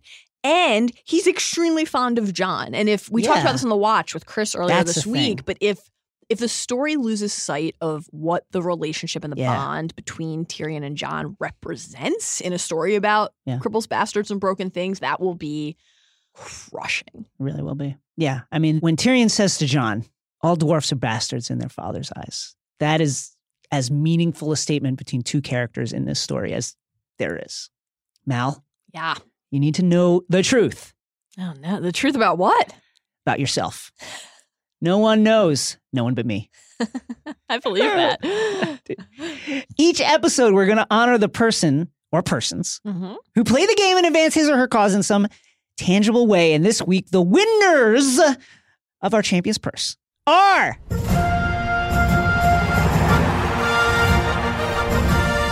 the Dragons and the Wolves. Love it. Rhaegar, Lyanna, Jon, they're winners. Dany. Oh, they're winners for sure. Yeah. The unions that define this story. Yeah. Jon himself, the dragon and a wolf. Yes. And it's really a story about the power of love to overcome a lot of things. Wisdom, responsibility, your duty to your family, the duty to the realm. You just want to be with a person. And that's what happened with Rhaegar and Lyanna. They created this person, Jon Snow, who now is having those feelings for his aunt. Yes, sure. Let's put that aside for a second because in this world it's fine. And also in that family, it's fine. It's wonderful. It's like so much of this story is like shared histories and these kind of circles and loops that seem to come back in interesting ways. And here it is again, The Dragon and the Wolf. Our very first pointy end theme, episode 1, season Wonderful. 1. The Weight of History. Champion's Purse tally for you guys. 67 episodes in. We're not going to do all 67, but it's just the top billing here at the end. And I just want to be very clear about one thing. Yes. Zach Mack counted these, so if they're wrong, you blame him. You don't at me. At Zach Mack. Here's the other thing. We get added enough. We get added. Listen, we get added. We get added dozens of times an hour. Usually about Zach's math errors. Yeah. So send those to him. That's right. Guys, coming in. First place. Yes. The tourney of our hearts. That's right. Jon Snow with 10.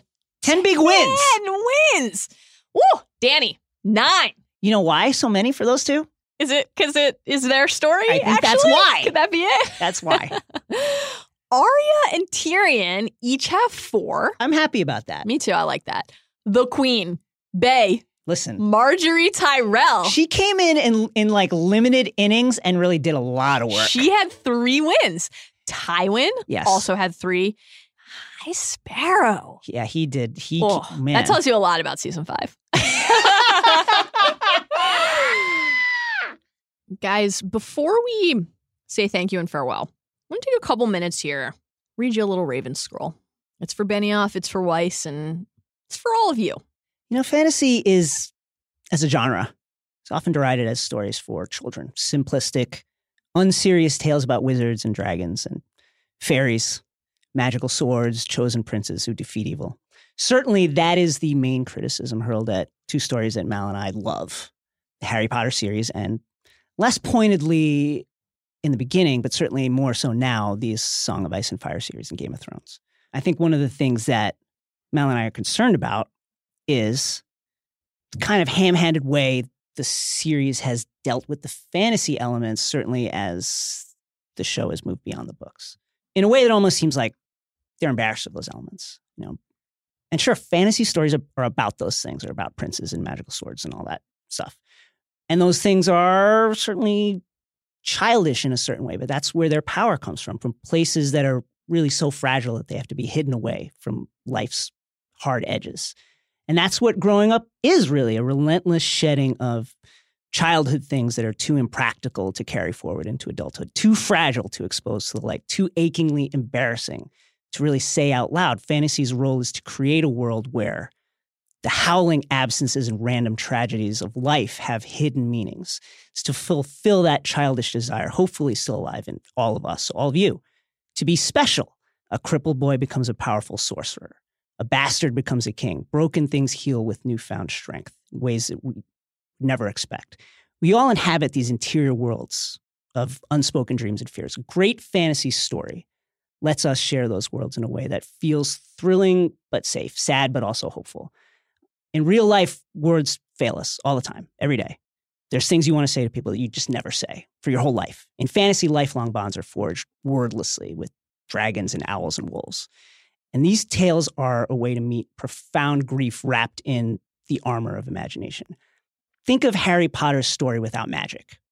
A child, a baby really, loses his parents to a car accident. Scarred physically and psychologically, he goes to live with distant relatives. Resentful of the burden his care puts on them, they bully and ignore him. He sleeps in a storage space filled with spiders under the stairs. Every day, he watches the mail carrier bring in the mail, and he imagines that one of those letters will be for him, calling him away to someplace better, and none of them ever do. Gradually, a darkness, which has always been there inside of him, which he can't express, doesn't understand, grows. And one day, he just decides to walk into the woods, intent on ending his own life, pulls his jacket tight about him, and he thinks about his parents, wonders what they would say if they were there with him now. Or think about Game of Thrones without the magic. A boy grows up never knowing his mother. His father's new wife hates him. Desperate for a place to call home and make his father proud, he joins the military. When he's gone, his father and half-brother are murdered. An orphan, a refugee from war, on the streets in a foreign land is sold to a stranger like a piece of furniture by her own brother. But of course, in these stories, Harry's parents didn't die in some meaningless accident that means absolutely nothing to his life. They died to save him from ultimate evil. The scar he carries marks him as special, magical. And there's an entire community of magical people watching over him all the time, waiting just the right moment to pluck him out of this everyday world into their own. He finds friendship and love there, allowing him to meet danger and loss with kindness that he didn't know he possessed. And in his darkest moment, when he believes that the only way to save the world is to kill himself, essentially, he's able to call his parents to him, to talk to them. Their love and pride in him sustains him on a long, dark walk. Jon Snow isn't a bastard. He's the only one who can stop the White Walkers. His father was a king, his mother a noble lady. Dany is the rightful queen whose grief at losing her husband and unborn child is what births magic back into the world. These are the kind of stories we tell ourselves in secret when night goes on forever, when everyone around you is turned into a machine, seemingly. And so we would like to urge the showrunners, Mal and I, to try and stop treating the magical parts of this show as the Dursleys treated Harry, something to stuff under the stairs and not think about or really flesh out. Engage with those things, explain them. How do Bran's powers work? How does Arya's faceless men training work? Are Viserions flames, fire, or ice, or simply pure magic? What are the Night King's motivations? What's the nature of the relationship between Jon and Ghost and Dany and her dragons? Those are the things that make fantasy stories important, and they're so important to this story. That was so beautiful. Thank you for saying that and sharing that with us. That was incredibly moving and meaningful. And I think that everybody out there who's like us and who loves stories like this will be grateful for you saying that. And I think that one of the things that people always say about fantasy is it's an escape, right? But what is escapism really? Like, is it just about separating yourself from the unpleasant realities of your life to find something that's totally foreign and unrecognizable? No, it never works that way. It's about identifying that DNA that defines who you are in another world that has just a few colors and people and places and ideas repositioned in a way that could change everything about how other people see you and how you see yourself and what you think is possible. And that's an incredibly powerful thing. And it's why stories like this mean so much to us. And that's a really awesome thing. We're very grateful for it. Well, friends, we've been here for some time. Our apologies. Quick programming announcement for you guys. The Ringer Podcast Network will be continuing the Binge Mode series. More seasons on more binge-worthy topics from more Ringer staffers. So keep this feed active and be on the lookout for an announcement soon. We want to extend the heartiest and most sincere thank you possible to all of you for listening to this podcast, for making Binge Mode the shared joyous thing that it was for us. I think that we probably would have done this if we were the only ones listening to it. Yeah. And we would have really enjoyed it still. But seeing how it resonated with people was and continues to be gratifying in a way that I think will always struggle to explain. So thank you for that. Sincerely. Thank you as well to Zach Maddox Mac. You guys know him as the inventor of bells. But what you might not know is that he sat here with us on weekends into the wee hours of the morning. He gave us an immense amount of support and encouragement, and we are very grateful to him for that. It is our goal in life to get him to understand how important direwolves are, but we are forever grateful for that.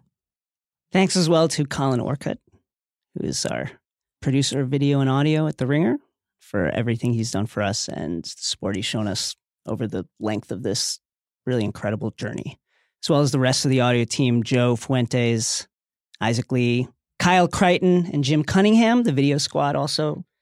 Sean Yu, whose work has been invaluable, especially on Ask the Maester Lives on Tuesdays. Jason Gallagher, my main dude. Dark Matt Gothard. Richie Bozek. Dylan Berkey, two of the quietest interns really ever. Christian Robinson for some of the work he did early on, as well as Alex Lee for listening to us complain a lot. David Shoemaker for his artwork. Riley McAtee for fact check. Zach Cram for letting us ride him like a mule every Sunday night, Talk the Thrones. Craig Gaines just for being like a genius and running the copy desk. Our pets, Milton and Halo. They're great. Shouts to those guys. And of course, Sean Fennessy, Dag. Dag. Jeff Chow, Eric Weinberger, and Bill Simmons. I would like to also thank you, Jason. Thanks, Mel. For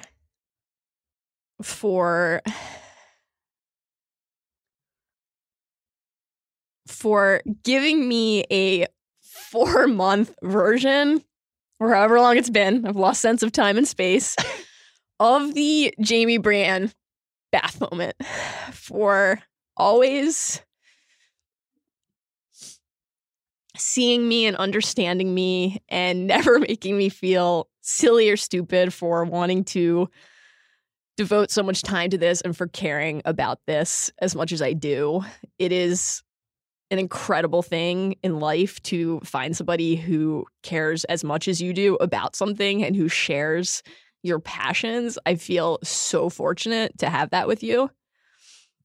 When Gior said to Jon early on in the story that the things we love destroy us every time, remember that? I have to disagree with that because working on this with you has been ultimate affirmation for me that the things we love can empower us and fulfill us and inspire us. And when Aemon said to Jon, we are only human and the gods have fashioned us for love, that is our great glory and our great tragedy. I really felt the glory every day doing this with you. And I just wanted to end by reading you a little something from the only person I love as much as you, Jorah Mormont. Not really from him, but his recitation. They held each other close and turned their backs upon the end.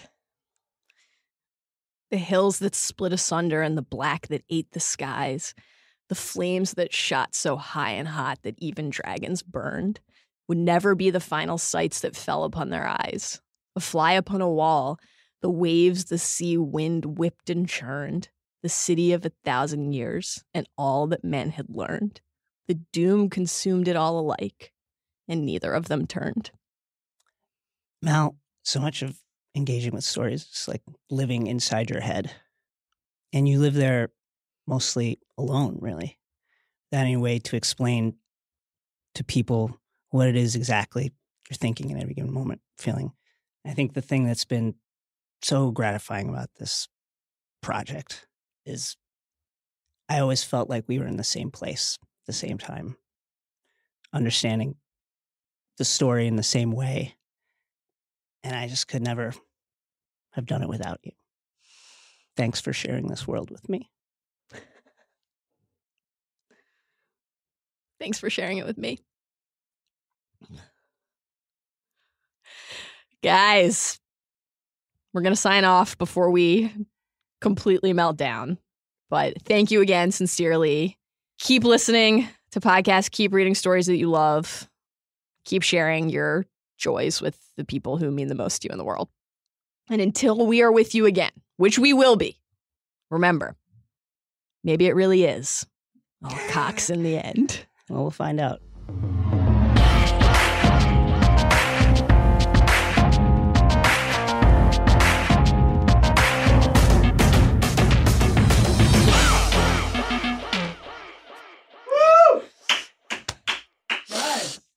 Oh my God. 130 minutes.